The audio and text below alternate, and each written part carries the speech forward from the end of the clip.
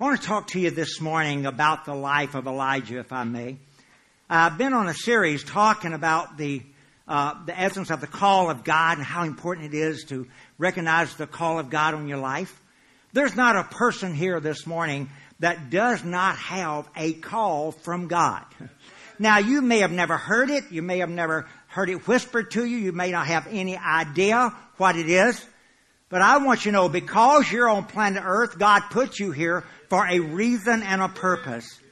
So every person that's under God's direction or under God's flow, there is a call of God on your life.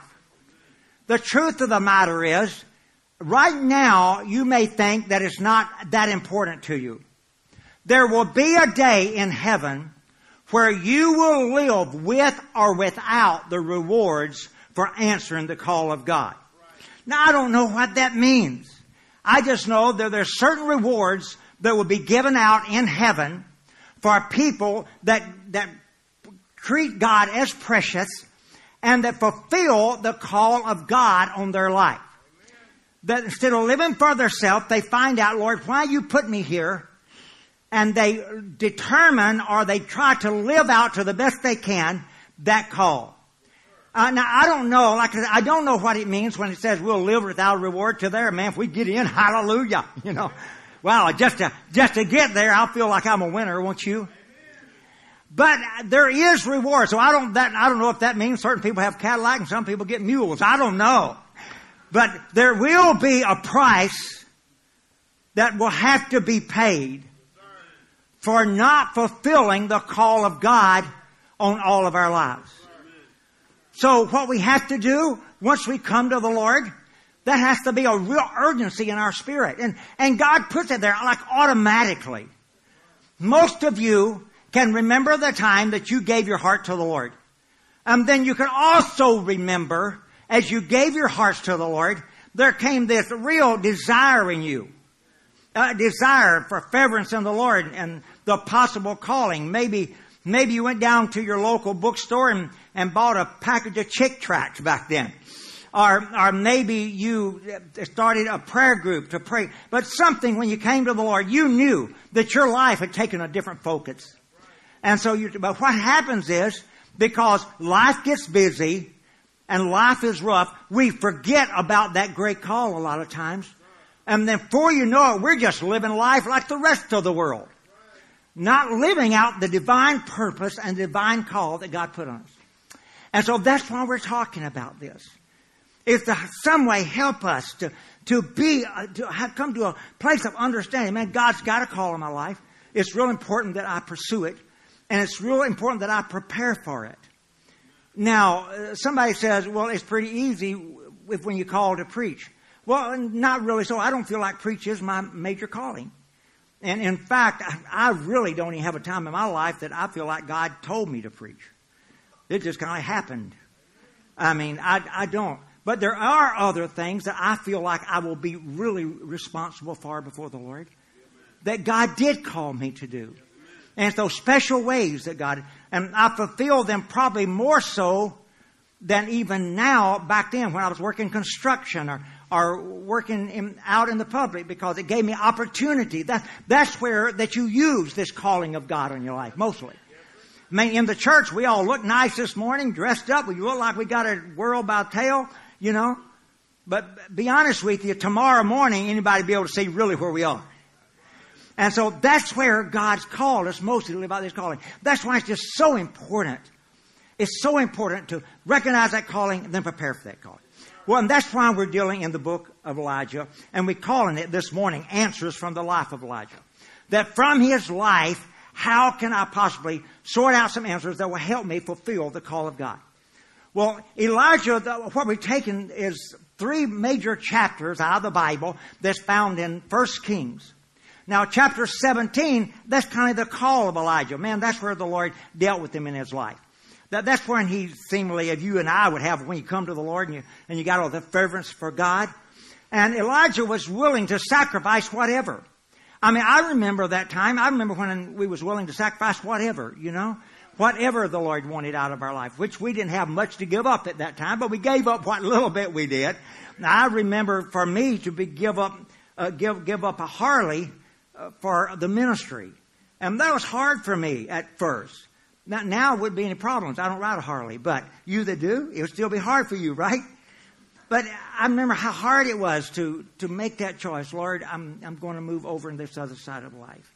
I'm going to give up some things. I'm going to walk away from some things that I can gain some other things. And through the process of it. But then as you get older and you get a hold to your little this and that. And in fact, let me tell you one thing that was a blessing to me. I live in a house that my family built. I mean, me, my kids, and Elaine, we built. I live in that house. It was a former gymnasium. It was one of those old gymnasiums, the kind that, man, you played with, and when it was real wood on the real floor. So what we did was we tore down that gymnasium, and we moved it, and we built my father-in-law a house, and built my house there out of it. And that's what I presently live in. And I like it because it's the same gym that my wife played in. But a reminder, you lost more games than you won in that house. Well, that's the house I live in. It's kind of odd because it's odd-shaped because it was a huge gym. So I built it with kind of big materials. God's asking you to do some major things. Many of you have given up on job promotions simply because it was going to move you and you felt called to the Camden area. Many of you have felt called to ministry and you've spent years in preparation for that in some way or the other. Others of you, some of you have really given up when it comes to giving up things for the Lord and the call. And I'm here this morning. If I had a hat on, I would take it off for you because I believe that that's the wonderful thing that we're supposed to do. We're supposed to live our life under the dictates of God. And there was a reason that the Lord put us here. And each one of us have that divine calling and that divine place for the glory of God. So, but then we could look on in to 1 Kings chapter 18. 1 Kings chapter 18, it's when Elijah began to move powerfully. 17 was when he began to sacrifice. He sacrificed. He lived by a little brook, and he ate from the birds that would bring him food because they were hunting him, and he was running for his life in his life with God. And then 1 Kings chapter 8, he became very powerful. And in that, he was able to stand against the prophets of Baal. And that exemplifies the powerful time of his life. But then we move in then to 1 Kings chapter 19. And 1 Kings chapter 19 is that out of nowhere, he was blindsided. Although that 1 Kings chapter 18, that he was strong and powerful. All of a sudden, we begin with 1 Kings chapter 19. And he's weak and frigid and afraid. And I want you to know, if you're going to live life, there's going to be all three of those episodes from time to time. There will be that time where you will be God's man of the hour, or God's husband of the hour, or God's wife of the hour, or God's... But then there will be those times when seemingly out of nowhere, you will be blindsided. And all of a sudden, what was not supposed to happen, happens. What wasn't supposed to take place, it takes place. And all of a sudden, you will find yourself in a fearful place. And that's exactly what happened to Elijah. So we're going to begin reading there with 1 Kings chapter 19, verse 3. This is when he has found himself in what has happened, shouldn't happen, what had come to pass. It's what he had really or desired to be far from his life. All right, verse 3 said, and when he saw that. Now, if you have a pencil, that'd be really good in your Bible to circle that word that. Every one of us have a that. You understand? That which shouldn't happen, that which did not turn out right, that which did not work out, that which we didn't understand, that which we're faced with now that is trying to destroy our life, trying to hold us back. Every person here has a that in their life. And that is what we have to deal with. That's the thing that makes us fearful, afraid. Even though we've been known what it is to be a man of power or a woman of power, now you're faced with something. And you said, if everybody just knew how scared I was. But I want you to know, God also deals with that time in your life. Now, whether that is a prognosis from a doctor, or whether that is maybe finding out that a child has gone in the wrong direction, or maybe that's in a husband that's not fulfilling his role that he should, or a wife that's not fulfilling the role that she should, or maybe it's because that you've been working on a job and now in the midst of everything, then you're facing layoff. Every person here has of that because of two reasons. One reason is because we got a bad devil. And you've got to recognize that devil goes after you because you love Jesus. You can take it personal, but it's not personal. The devil hates you because you love Jesus. And there's things about you in your life that resemble the Lord. And the devil hates that. And the Bible says to that person, he becomes as a thief to steal and to kill and to destroy.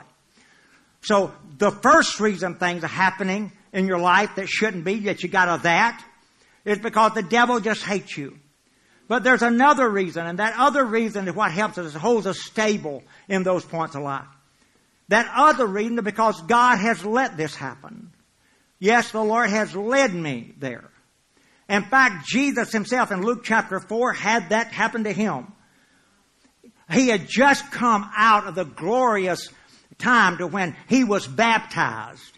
And all of a sudden, a voice sounded from heaven. And a dove descended down upon him. And the recognition, first time recognition, this is my beloved Son, in whom I am well pleased.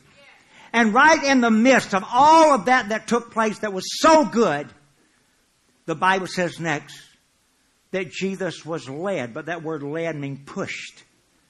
He was pushed by the Spirit into the wilderness to be tested by the devil. He was pushed. And I don't know about you, but I've certainly had things in my life I felt like I was pushed into. It wasn't things that I wanted, it wasn't things I accepted. I just felt like, man, this is what life has dealt, and life has pushed me into this. But the Bible gives us insight here that during those times that the Holy Spirit is leading you or pressing you into a wilderness. Heard somebody say the other day, I thought was so good, said this.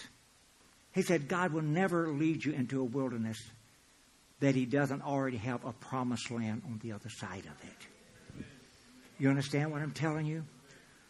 And the Lord did not lead, because God has led you here, because he's pushed you here, because the Holy Spirit has pressed you, then you can know something. God's not going to leave you there, and you're not going to eventually have to live there. That if you can deal with the things that God has led you there to deal with, if you can work through in your own personal life the things that God has led you there to so you would have to work through, if you can come to a place, or if I can come to a place where I can defeat that fear. Because, see, fear is the devil's prognosis of my situation. But faith is God's prognosis. Fear tells me things are not going to work out. It will not work out. This is too bad. This is too wrong. That my life is messed up. That I've lost it all. That I'm too old. I mean, that's what fear tells you. On the other hand, faith says, I can use this in your life. I can use this. And I can make what seems to be bad, and I can turn it for good in your life. And I can make it come out a miracle. And I'm going to tell you what, only God can do that. Only God can take a mess and change it into a miracle. Only God can do that. Only God can do that. Only God can do that. Somebody give the Lord a praise for it. Only God can do that. Only God can do that. Only God can take our mess-ups, our trip-ups, our fall-ins, our things that we stumble over. It's only God that can do that. But I'm here to tell you, by reason of you being there, God's letting you know that I can bring you over that, and I can use that for my glory. And that's really what we find in this 1 Kings chapter 19. Because what Elijah, man, he's afraid and he's scared, and now he's running. Let's just take up right there real quick. And it says, and when he saw that, he arose and ran for his life. and went to Beersheba, which belonged to Judah, and left his servant there. I'm going to go ahead and read several scriptures, then we'll talk about it a few minutes, then we'll be dismissed. Verse 4, but he himself went a day's journey into the wilderness and came and sat down under a broom tree. What has happened is, when Elijah became fearful, he went to the opposite forest extreme to where God had put him. God put us there. Now Elijah runs to the far extreme to where God had placed him. But he himself went a day's journey into the wilderness and came and sat down under a broom tree. And he prayed that he might die. And he said, it's enough, Lord. It's enough, God. I've had all I can take. I've had everything that I can put up with. Now, Lord, take my life, for I am no better than my fathers.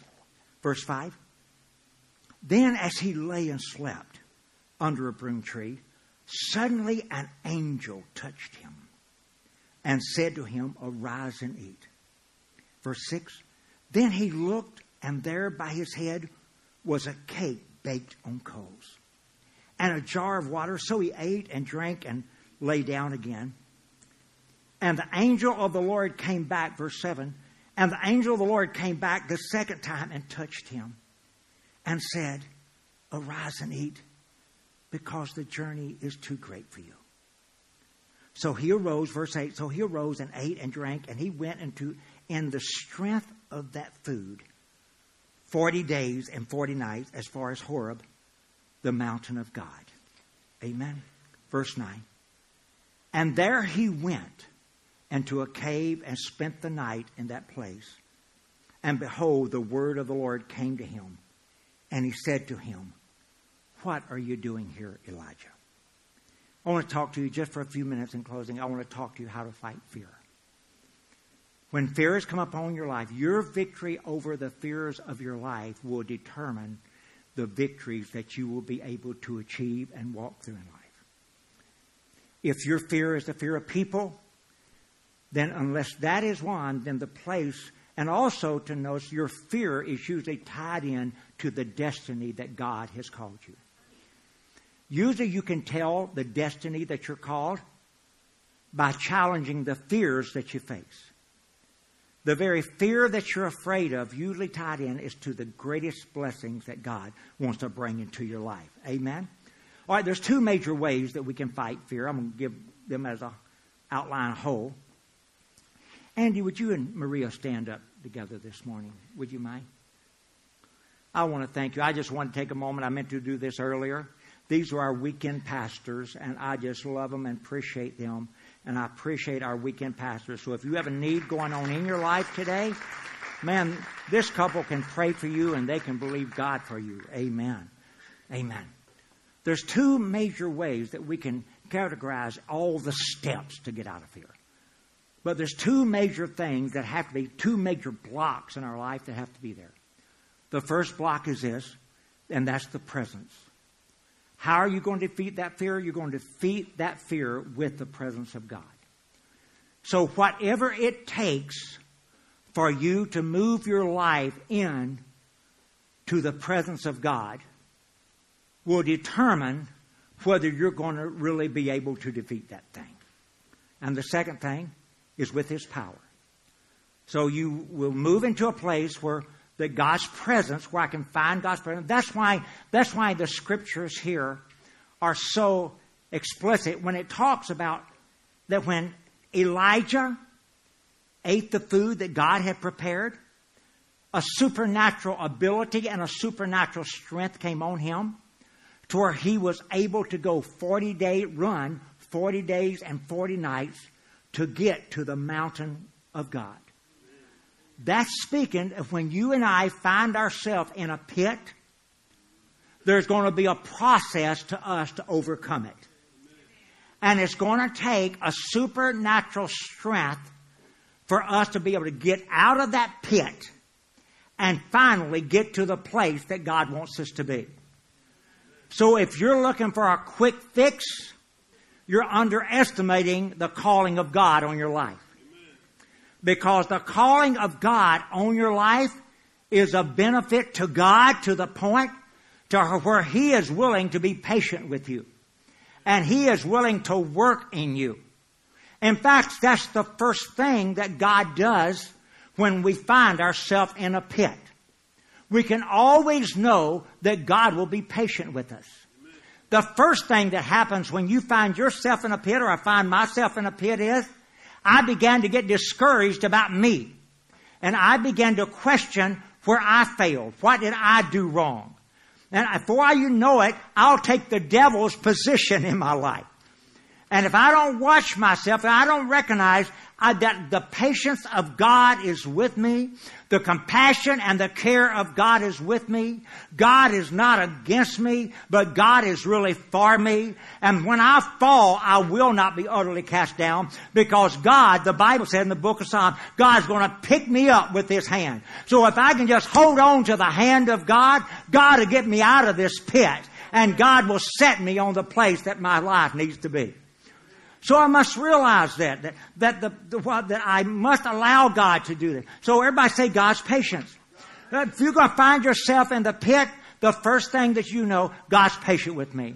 God's going to work with me. I was with somebody the other day, and they said, Jerry, I have fallen so many times. I think they possibly had a number. I have fallen like 10 times, or I've fallen like 11 times, or I've fallen like 12. I'm here to tell you, I have fallen thousands of times. And God has never, ever failed me, and I don't believe God will ever fail you. That when you fall, God is willing to pick you back up and to lift you up for the glory of God. Because God has patience. But the next thing God has is God has provision. God has provision for me when I'm in that pit to get me out of there. God's not asking you to do it in your own strength. Or God's not asking. Everybody say grace. The greatest provision God has is grace. Grace is God's power poured into your weakness that causes your weakness to become strong. God has grace. And God has this powerful provision for us. And in the midst of that provision, God will just pour. It's just like liquid strength that God will pour. If I will begin, that's why that if I'm going to I must begin to recognize God's presence in my life to be able to receive out of God's provision. All right, the first area of provision is I must make God my goal. His presence must be my goal. Whatever it takes for me to get out of here. Whatever it takes for me to move that place. And you hear people use all types of excuses. They say, well, Jerry, I can't understand the Bible. Man, that thing's a weird book to me. I can't understand it. Some people say, well, I like preaching, but I can't understand the Bible. Some people say, well, every time I try to pray, I fall asleep. Honey, every one of us have suffered through that. But it's those that will stay in that condition that God will not be able to pull out of that ditch. But if you this morning will treasure the presence of God and say, whatever it takes, I will get into the presence of God for Him to be able to pour His grace and His forgiveness. And not only forgiveness for me, grace pours forgiveness for you to be able to forgive others. Some of you are hung in the place you are right now because people have hurt you and you can't forgive them. Honey, that is no excuse. God's power will help you find the place of forgiveness. You can't, but God can. It's not in your own power. It's in God's power. God will be the one that will strengthen you and help you to forgive those that have failed you for the glory of God. So in this great provision, in the scripture we simply see there that when Elijah was there and praying to die, so discouraged and so fearful, the Bible says that when he woke up, and really an angel woke him up, an angel poked him. I don't know about you, but I've been poked several times. I hope it was by an angel. I usually thought it was my wife. But been punched, and that's why it was woke. And then when he woke up, he saw God's provision. That God had provided for him food that had been cooked. And God had provided him drink to drink. You know, immediately you can go into the book of Matthew where Jesus said that you must be willing to eat my flesh and to drink my blood. Did you know that brought a division in Jesus' followers? Do you know when Jesus said that, they couldn't understand that? Jesus said, if you are going to be what he said is, if I'm going to be in you, he said, you've got to be willing to eat my flesh and to drink my blood. Well, the book of John says this was a hard saying. And said many people couldn't accept this. But I'm going to tell you what, if you're going to make it out of the pit that you're in, you're going to have to recognize that God has provided nourishment for you, and you're going to have to find a way to begin to eat His flesh. And the Bible says that the Word became flesh and dwelt among us. You're going to have to find a way to get into the Word of God and let the Word of God become your source in this situation. Amen. You can argue about that. You can fuss about that. You can say, I don't understand it. You say, well, you can go through all those reasons, or you can come to a place, say, if I'm going to get out of this mess, I've got to let God nurture me. I must allow the presence of God to be my greatest goal. So I will determine, I will get into the Word of the Lord. And a lot of times that simply means focusing of our life. Focusing of our life, putting God first. Some will say, you know what, I just can't stand, I just can't have that time with the Lord. I'm too busy. I'll tell you what, when your life gets bad enough, all of a sudden you will find out we're not too busy to seek Him. You understand? Do you want it to have to develop that? That's what the Bible's talking about here. If your pit is low enough, then you are willing to change whatever it takes to change to move forward in the Lord. Amen. And so we will begin to eat His flesh, or to eat His nurture. And then you'll begin to drink. I mean, God has provided things for you. That's why when Elijah woke up, the drink and the food, the drink and the flesh, or the drink and the nurture, was what was going to give him the strength to run 40 days to get to the place where he could go in to finally hear God. I don't know what is keeping you or me from hearing God, but whatever it is, we got to be willing to put it behind us and take a hold of the desire that is to find God no matter what it may cost us. Amen. In fact, that's the reason the dilemma is there. That's why the pit is there. The pit is there to change me. The truth of the matter is, I've already changed as much as I'm going to change unless something changes to get bad enough in my life to force me to a greater desire for change. And so the Lord has allowed this pit to happen in your life. This stalemate, this brick wall, whatever it is, God has allowed that to happen so that I could get serious with God. And those things that I have been refusing to change in my life, I will begin to bring those before the Lord and begin to be the person that God has called me to be. Whatever it takes, we've got to let God's nurture be the nurture of our life. Amen. So that's what it simply means. Allowing the Lord to be the nurture. And then to realizing the process. The first thing that God expects me to do, if God is simply if His presence and His power is going to be the things that's going to help me change my pit into a miracle, the first thing, I've got to remember God. Everybody say, remember God. Now I want to back up. I told you the big categories. Let me quickly close with the minor category. Minor steps. I've got to remember God. That's what it means. Really, the presence of God in my life really means I've got to begin to remember God. That when I allow this thing to overcome me, I'm not remembering God. I'm not thinking about them. I've got to come to a place that I never forget God. In Psalms 50 and 15 is this wonderful scripture. It says, honor me by trusting in me. See what it says? The Lord says, honor me by trusting in me. If I will trust God in this situation that I don't understand, it will honor the Lord. Amen. If I will trust God in this situation that I don't understand, it will honor God. I'm going to tell you, I have to come to a place to realize if I'm going to go for the presence of God, this thing's not about me. I've got to realize there is more at stake than what I see. And every one of us always try to make our battle about us. And we've got to realize there's a bigger battle at stake. The kingdom of God is trying to use you to advance forward. The kingdom of God is going to get another knock in on the devil. And God is going to use your situation to do it. God's going to use whatever you're walking through, whatever dilemma, God's going to use that to lambast the kingdom of darkness. It's more than just you. There is a force of darkness that is there to hinder you to fight. Somebody says, what's your big problem? See, you got to stay. If I'm going to go for the presence of God, I've got to stay focused on eternity. Amen. I've got to realize there's a bigger picture. Man, this life here is going to be short, but there's going to be a time in heaven that's going to be forever. Amen. If I can put up with the rotten here and now and deal with the things and walk in the course of the Lord, later God is going to give me a worthy of it all. Amen. I must stay eternity focused. In fact, that's the way that God tells us to deal with the battles that we face. We got to realize there is more to this than this. There is more happening than this. In 2 Corinthians chapter 4, verse 17, notice what it says.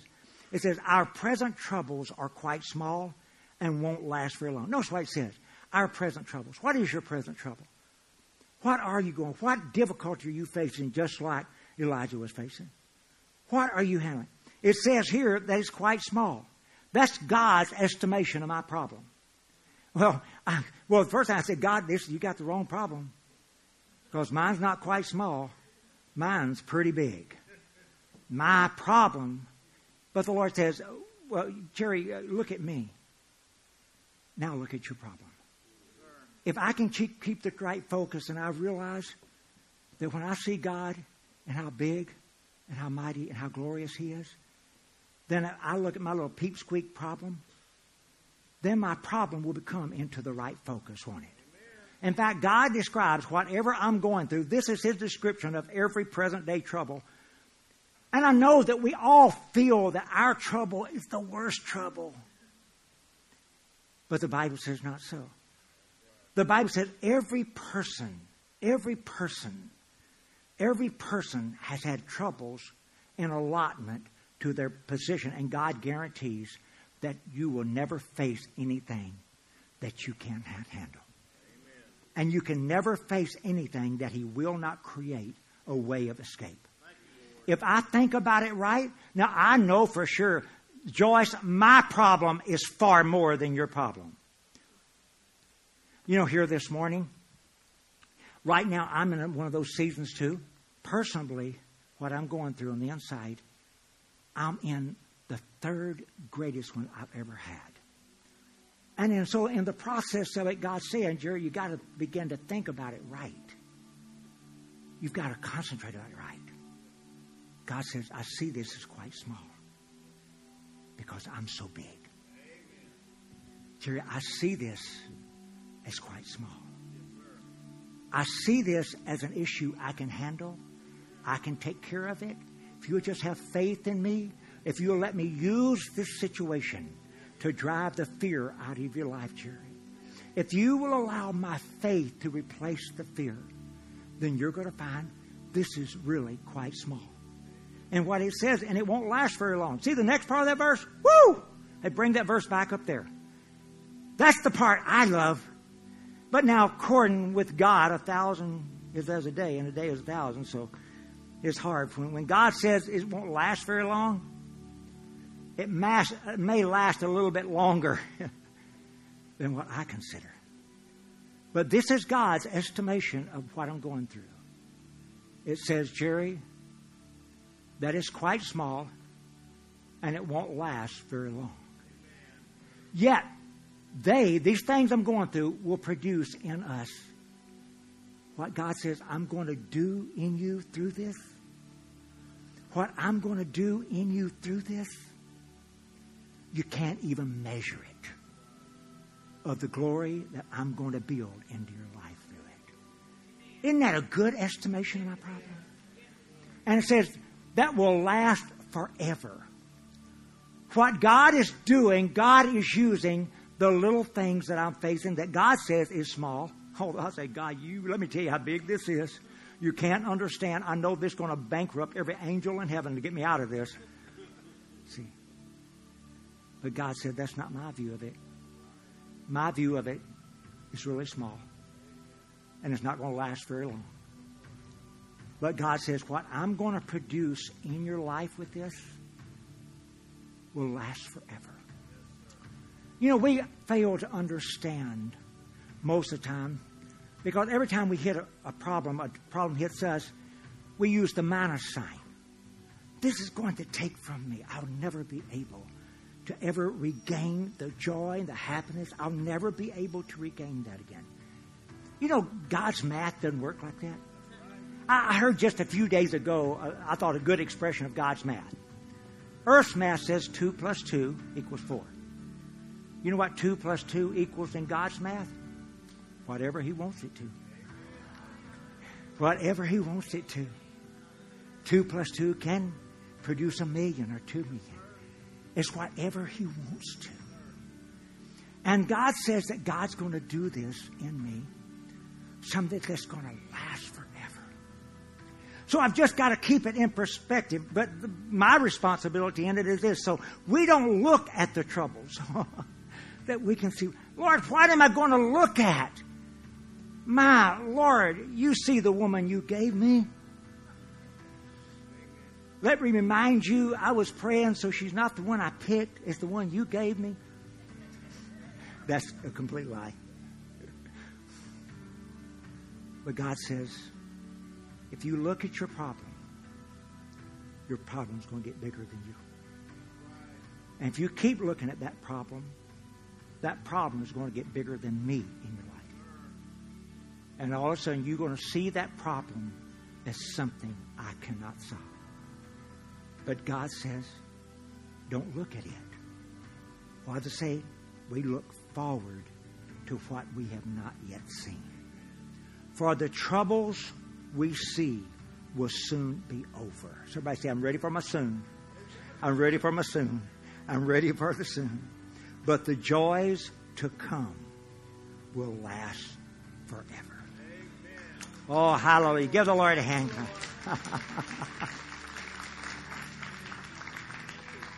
So you remember the scripture I gave you earlier. God says, will you honor me by trusting in me? Will you trust me? Will you trust me to do something far greater and far bigger than what you've went through?